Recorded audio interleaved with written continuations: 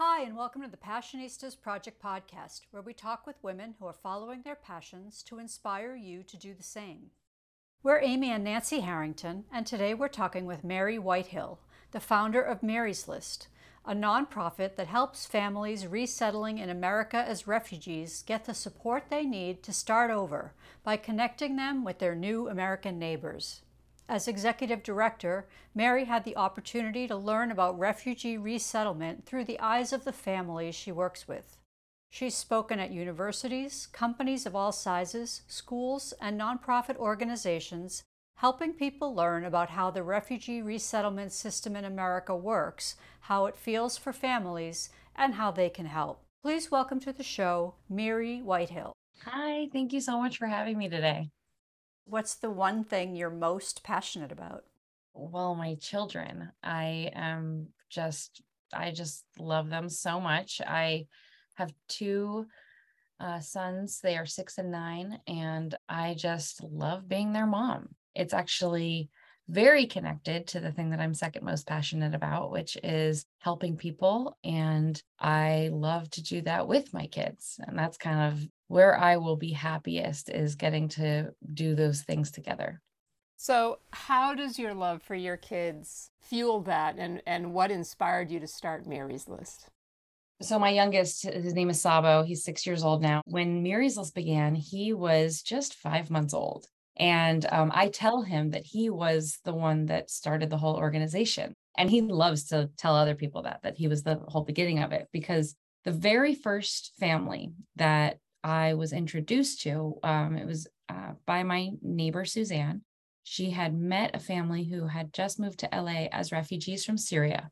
She had met them through her church, and she thought to introduce us because they had also a 5-month-old baby boy. And so she called me and she said, "Hey, I just met this family. They have a baby who's just about the same age as Sabo, and they just moved here. They need some supplies. Do you have a baby bouncer chair that we could give to them?" And that's really how it all began. And from the very first visit with the very first family, and in the months that followed, that I got to know them better and got to learn more about their needs, my kids were with me. And in those first couple of years, they were with me for all of those visits with the families. And fast forward 6 years, this has been an extraordinary journey for all of us. My kids have friends from all over the world.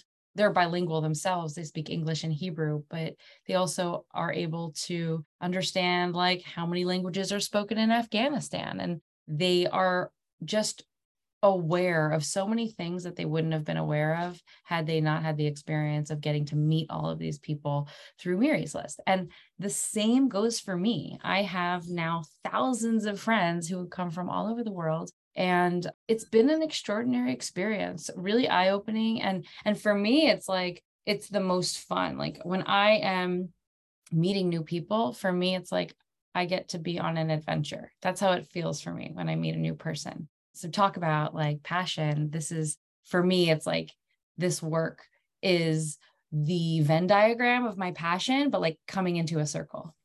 Describe the mission of Mary's List and how you support these refugee families. The mission of Mary's List is to improve the experience of families who are resettling in the United States as refugees. And the way we go about that is through the lens of what would we need if we were new somewhere. And when we say what, we're not only referring to things, we're also talking about more emotional, more intangible things as well. And then also programming and support and education. And so Mary's List is a 12-month partnership with a family who's enrolled. And we will take them through the 3 pillars of our program, which are survive, hive, and thrive. And based on where they are in those 3 pillars, we're going to offer them programming that's specifically customized for the challenges that a new arrival family might face in that phase of their resettlement. So, for example, many Afghan families right now are coming out of living in motels for a very long time. Back in August, there was a major evacuation of allies and families living in Afghanistan. Many of those families were brought and put into army bases here in the US, and then were quickly moved into motels all over the country. There's a national housing crisis. And so I think what was expected to be a short-term visit at a motel turned into a very long-term visit for many families. For families that are moving from a motel where they were with their, maybe mom is with her husband and 5 or 6 kids. Maybe the kids haven't even been enrolled in school yet. It's hard to picture enrolling your kids in a new school when you're living in a motel and you're going to move and you don't know when. We help with, just getting that home set up. So, from the very basics, how many pillows do you need? How many blankets do you need? How many bunk bed frames do you need? Try to fit beds for 8 people in a 1 or 2 bedroom apartment. You got to be pretty strategic about it. And there's some amazing things out there, but really it comes down to, no matter where a family is in that 12 months, it comes down to just asking, what do you need? And then being able to respond. Get a little more into detail on the 3 pillars, the survive, hive, and thrive. Survive, hive, and thrive is a framework that we developed, basically giving a name to a thing that was already happening. It was something that we saw that when families were arriving, they were often coming in what we identified as survival mode, which means they have, for an extended period of time, been separated from the ability to make decisions for themselves. Survival mode is not a choice. This is not a consensual thing for many families. This is not something where a family decides one day, okay, we're going to be refugees now, and we're going to begin this refugee journey. That is not how this goes down. Often when families are leaving, they are expecting to come back home within a couple of weeks or months when things settle down. So the packing of the bags is not intended to be a long-term trip. And then for families, for example, coming from Syria, often they would walk by foot to a neighboring country like Jordan. In that neighboring country, they are living as asylees, often without rights, without the ability to work, enroll their children in school. Applying for resettlement in the United States is a gamble. It is literally, I think we looked at the numbers a couple of years ago, but it was like 0.01% of the people who need a safe haven after fleeing violence and persecution are actually making it to the US to resettle as refugees. So once a family goes through all of that, it's likely that they're going to get here and they're going to be exhausted, both emotionally and physically. And so that first pillar of the program is all about giving families what they need to rest and feel safe. So it could be, does everyone in your family have beds to sleep in? Okay, you're sleeping on the floor. Well, it's probably going to be hard to talk to this person about enrolling in community college next month and learning a new language if their back hurts. And so that's kind of how we're able to ensure that when we are providing these resources to families and we're asking them what they need, we're able to prioritize it based on the urgency. Families with little kids often need a lot of things for kids, school supplies, maybe help to enroll the kids in school. There's families that have immediate health concerns when they get here, that they are just needing to see doctors. A lot of parents come here, they're expecting babies and they haven't seen OBGYNs in many months. And so that's kind of the most important thing up front, is for families to know that their safety, their comfort is prioritized by the people that work at Miry's List and our volunteers. Once a family moves into the second stage, which is Hive, kind of imagine surrounding that family with the people and the things and the programming that they need. And so we're going to work with them to create a wish list. That's going to be an extensive list. It could be 30, 40, 50 items of things that they really need to get that home set up to be functional for everyone in the family. And it could include things that aren't even used in the home, like bikes. Somebody who doesn't have a car and is not familiar with public transportation, a bike might be a really critical thing for helping them learn about their new city and to get to know their new city. And then that Thrive phase, which is the third pillar, we are hoping that that's where all of our families end up. And typically what that looks like is that everyone in the family who's school age is enrolled in school. Everyone in the family who is able to work is working and is learning English. And people generally report having a sense of well-being and a sense of a community support system that they are able to call on. So, when we say, do you feel like you have a community support system? Really what we're asking is, do you know anyone outside your family? Who can you call? And when we look at the numbers, the difference between somebody having a support system and not after 12 months, it could be 3 or 4 people. I mean, it could even be one. Like, just remember like a time in your life that you were new somewhere and there was somebody who had, the wherewithal to see you and make you feel welcome. That can be transformative. We like to offer our families abundance. And so, what we're striving for is 11 people that at the end of the 12 months, each family will have 11 individual people that they know who are not in their family, who they can call on and vent about their family to. No, just kidding. But we all got to do it. So tell us a little bit more about this Mary's List community. Who are these people that are working with you, and how do you connect them with the families who are resettling? So our community, we just call them the Hive. This is all of the people that are involved in supporting Mary's List, whether it's volunteering their time, coming to our events, working directly with the families, coming to one of our welcome workshops and packing supply kits for families is a really fun way for people of all ages to get involved. Also, donating money. And that could be something like $10 a month. Like, you would be amazed if you would see our reports. I'm just like blown away to see what's possible when a lot of people are giving $5 and $10 a month. It means we can plan, because a monthly donation is something that we can plan around. And then also one-time donations from individual people. I think there was over 10,000 individual people who gave to Miry's List last year, which is mind-blowing because we've only been around for 6 years. So the way that we connect people in our Hive with our families is by, first of all, asking them, what are you passionate about? And somebody who really wants to tutor a resettling high schooler in English, we have a program for that. It's called Sana. It's named for someone, a young girl named Sana, who came into our program in 2017. The program name stands for Supporting American Newcomers at Home, and it's a virtual learning program. We have volunteers that are working with families to help them get jobs, to help them figure out how to get a driver's license in their city. We're also working with families in 22 states nationally, and so it is quite a big endeavor of really, really nice people who are being really proactive about wanting to get involved with the families in their community. And there's only 18 people on staff at Mary's List. And so when you look at the numbers, we enrolled our 940th family in our program this week. That's thousands of people at this point. It's grown a lot. And we're very, very lucky to be able to support 32 new families each month.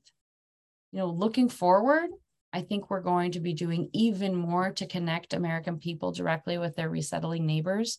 It is so beneficial and fulfilling and fun on both sides.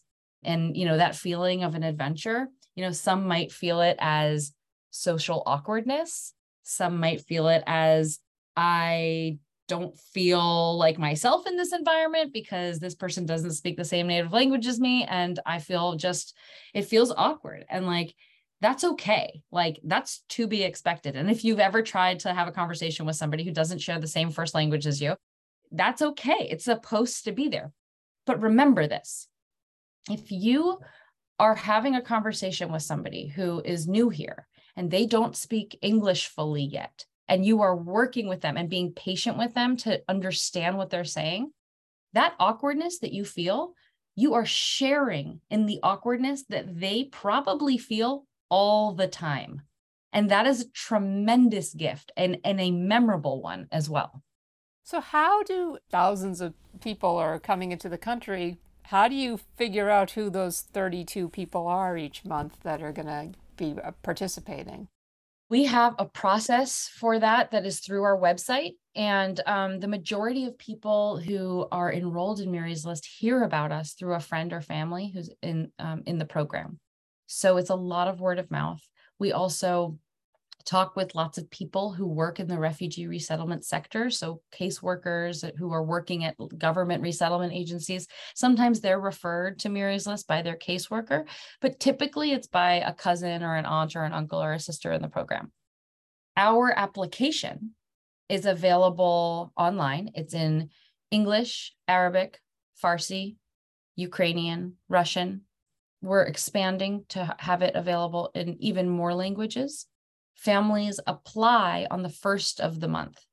Our application will go online at 9 a.m. Pacific time, and it will stay open until we are at max enrollment for the month. So that's 32 families.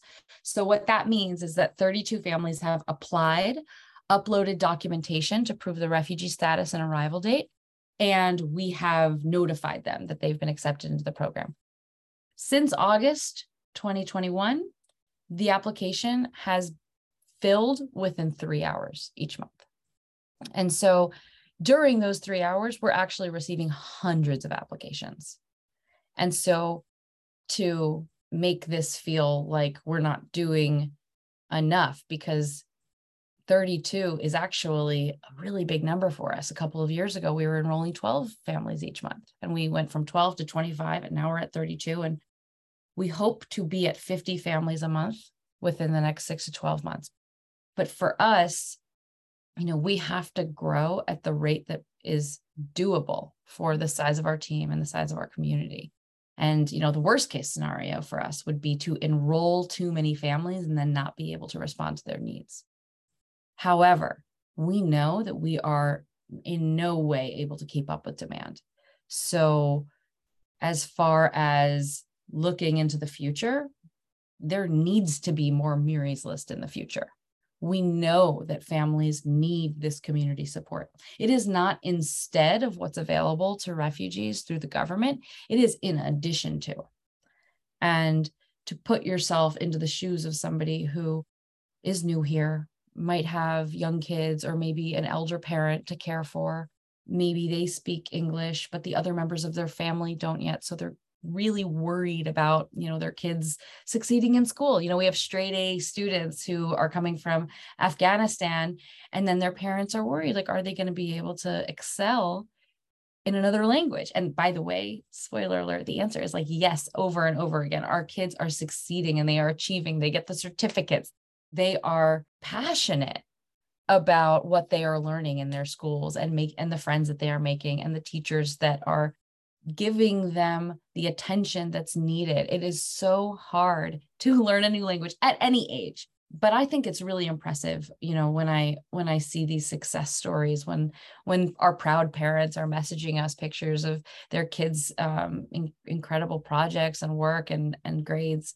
This is what it's all about, getting people to a point where they can just do things that are age appropriate. And, for a parent to go from, in 6 months to go from, do we need to flee our home because it is not safe for us to live here, to check out this book report. You won't believe it. They read a whole chapter book in English. I mean, that's important. We hope to be able to provide this kind of community support and this cheerleading for as many families as possible, but we're not doing it alone. There are community-based organizations all over the country that are working with resettling families in their communities, in addition to what's provided by the government. And those are the organizations that I feel really, really need the support. Although, the agencies that are working on behalf of the government, they're underfunded, they're understaffed as well, but we are the ones that are knocking on the doors and really talking to the families about their needs. We're Amy and Nancy Harrington, and you're listening to our interview with Miry Whitehill. To learn more about how you can support her mission to assist families resettling in the United States as refugees and contribute to her Friendsgiving with Miry's List crowdfunding campaign, visit miryslist.org. And if you're looking for the perfect holiday gift for the women in your life, visit thepassionistasproject.com to order our subscription box filled with products made by women-owned businesses and female artisans to inspire women to follow their passions. Get a free mystery box with a 1-year subscription using the code WINTERMYSTERY. Now here's more of our interview with Miry. What impact do global events like the withdrawal from Afghanistan and the Ukraine war, what impact do they have on Miry's List? That's a great question. I mean, in the last 6 years, we have seen, I would say, at least 3 to 5 refugee crises happen. And I'm including COVID in that because COVID impacted vulnerable communities more than the average person, although everyone was obviously impacted by COVID and still is to a degree. In August, when Kabul fell and the evacuation of Afghan allies began, we saw a tremendous wave of support, meaning we had more people filling out our volunteer form on our website. We had more people paying attention to our newsletters and our calls for help. Also, the need increased dramatically. And so we raised an extra $250,000 at the end of the year in 2021, but we spent an extra $300,000 buying beds and mattresses and pillows and plates and forks and knives and spoons for these families that were pretty much dumped in empty apartments. Now we are seeing Ukrainians arrive through the resettlement system. And the situation for them is also very difficult. And it is different, but it is also very difficult. And we are, doing what we can to make sure that we provide access to support to as many people who need it as possible. So for us, it's looking at, okay, what languages are our documents in? Are people going to know how to find us? If they find us, do they have support to enroll? Is it just as easy for somebody from Ukraine to apply and successfully get into our program as someone from Syria or Afghanistan? And so that means doing more calls for help, asking people who speak more languages to get involved and be on our support teams. We now have an admissions committee. It's all volunteers. They speak something like 10 or 12 languages amongst the committee. And they have a hotline, and a family could call them and get support in any of those languages to apply for our program. And that's something that we didn't make available until the last few months, when we realized that this was something that not only was difficult for our families, but was very burdensome on our team. Because we have, like I said, there's 18 people working at Miry's List. All 18 of us are working directly with families, including myself.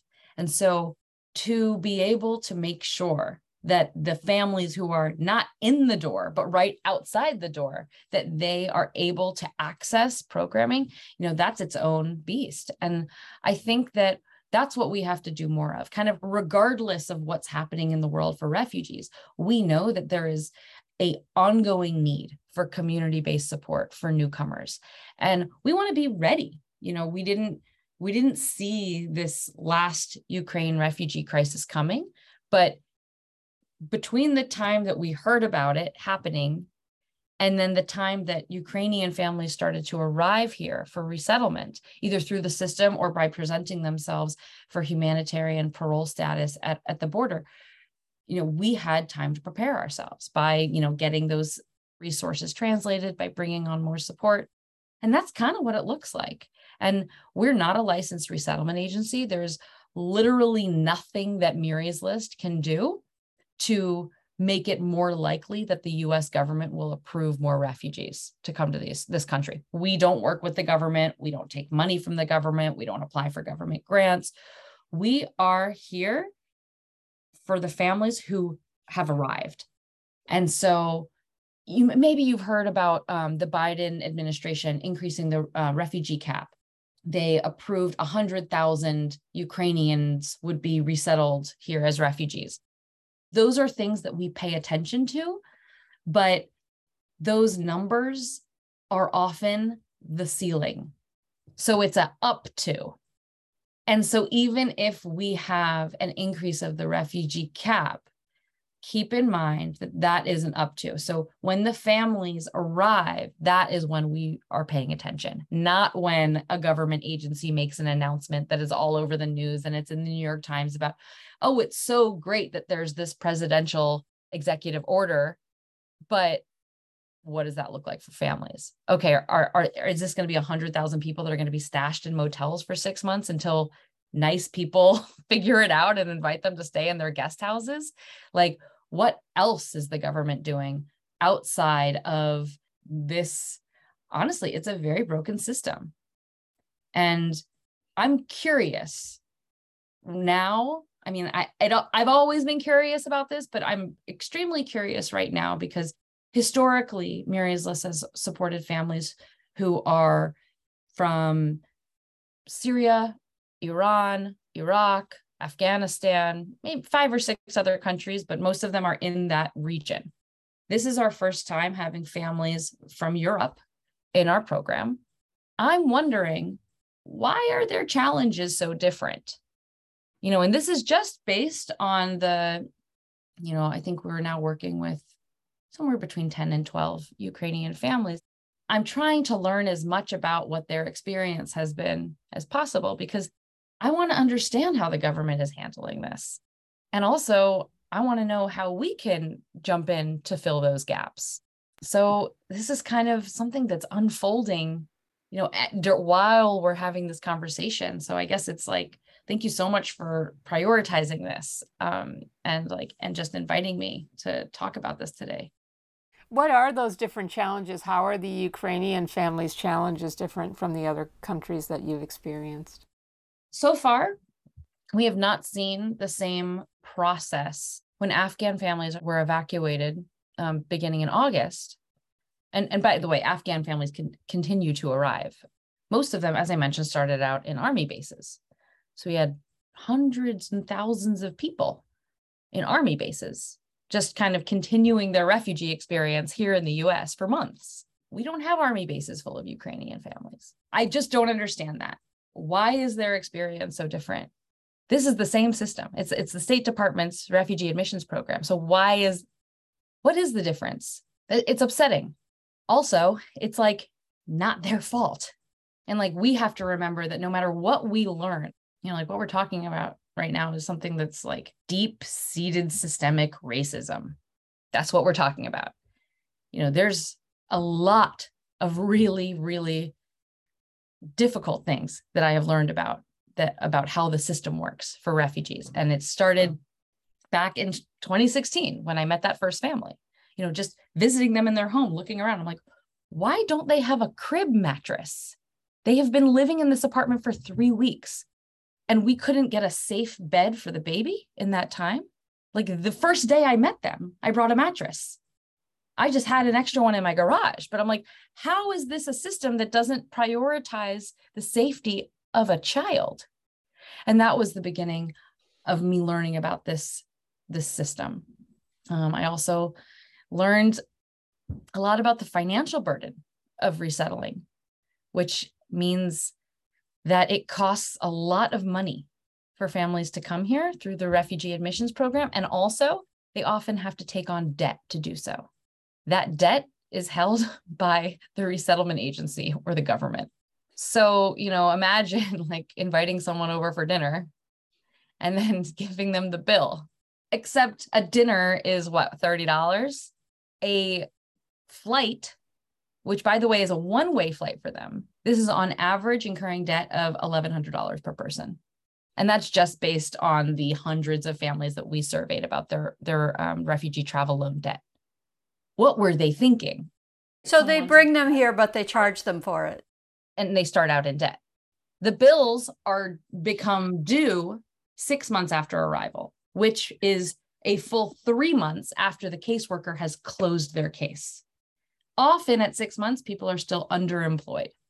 What were they thinking? Here's what they were thinking. This system was designed, let's find a way that refugees can build credit when they arrive. So we'll have them sign a promissory note so they'll reimburse us for the cost of their flights. I know it's a ridiculous thing because it doesn't build credit. It actually means that families are starting out with bad credit because the system is not supporting them to get jobs and to like everything else that's needed to be able to pay a bill on time. So there are so many difficult and really kind of icky things that I have learned about the way that this system is set up. Ultimately, who is the one that is most impacted? These families who did not choose this, these families who miss their home very much and the family members that they had to leave behind. And all they want is to live a normal life, which means being able to wake up in the morning, drop their kids off at school and go to work. I don't have an explanation for all of this. And like, I often will be in conversations with people who ask me questions about, why I don't understand. They told us that we could come. Why are we still in a motel? Why can't we find an apartment? I don't know why the caseworkers can't get them into housing. And I know that this is a problem across the whole country. Some places it's a little easier than others, but in Sacramento, it's a major crisis. In Orange County, this is affecting hundreds of people. In San Diego, same story.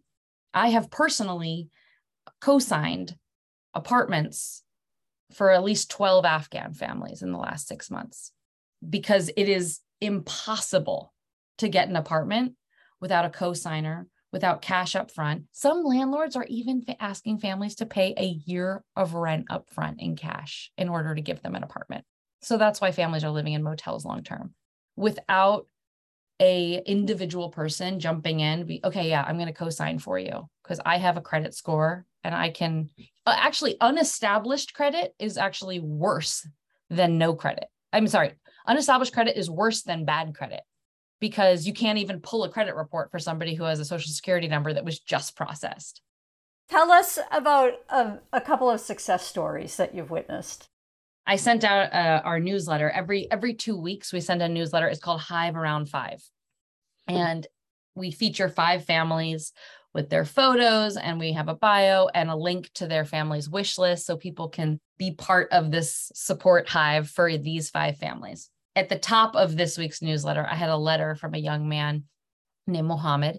He comes from Afghanistan. He's a highly skilled engineer, software engineer, and he arrived with his wife, who was several months pregnant. They originally were in an army base in Virginia, and ultimately, when it was time for them to leave the base, they kind of asked, "Where do you want to go? Pick a city in the U.S." And he did some Googling, and he was like, "All right, well, for what I do and this kind of engineering that I do, I got to be in Silicon Valley." And so he and his wife, his pregnant wife, moved to Silicon Valley, and she's also in the same industry as well. She's also an engineer, but they met working at the same company in Afghanistan. I think she was in the HR department and he was in the engineering department, and that's how they met, and that's their love story. And when they came to Sacramento, we were able to link them up with a computer engineer who is in Silicon Valley and somebody who volunteers with Miry's List because he wants to help people get jobs. And they were able to work on his resume together. He ended up securing a position, an engineering position that's at the same level that he was in his position in Afghanistan. They also had their first baby, a little girl, and she is thriving. And mom and dad are doing very well also because they are feeling that they have a community of people who care about them. And it's not only me and the other people that work at Miry's List and this nice volunteer, George, who has really made it his priority to make sure that he has access to networking and professional opportunities. But it's also just like we are updating him about all of these families that we're helping. And it brings him peace of heart to know that it's not just their family that has this support, that we're able to do this for many, many more as well.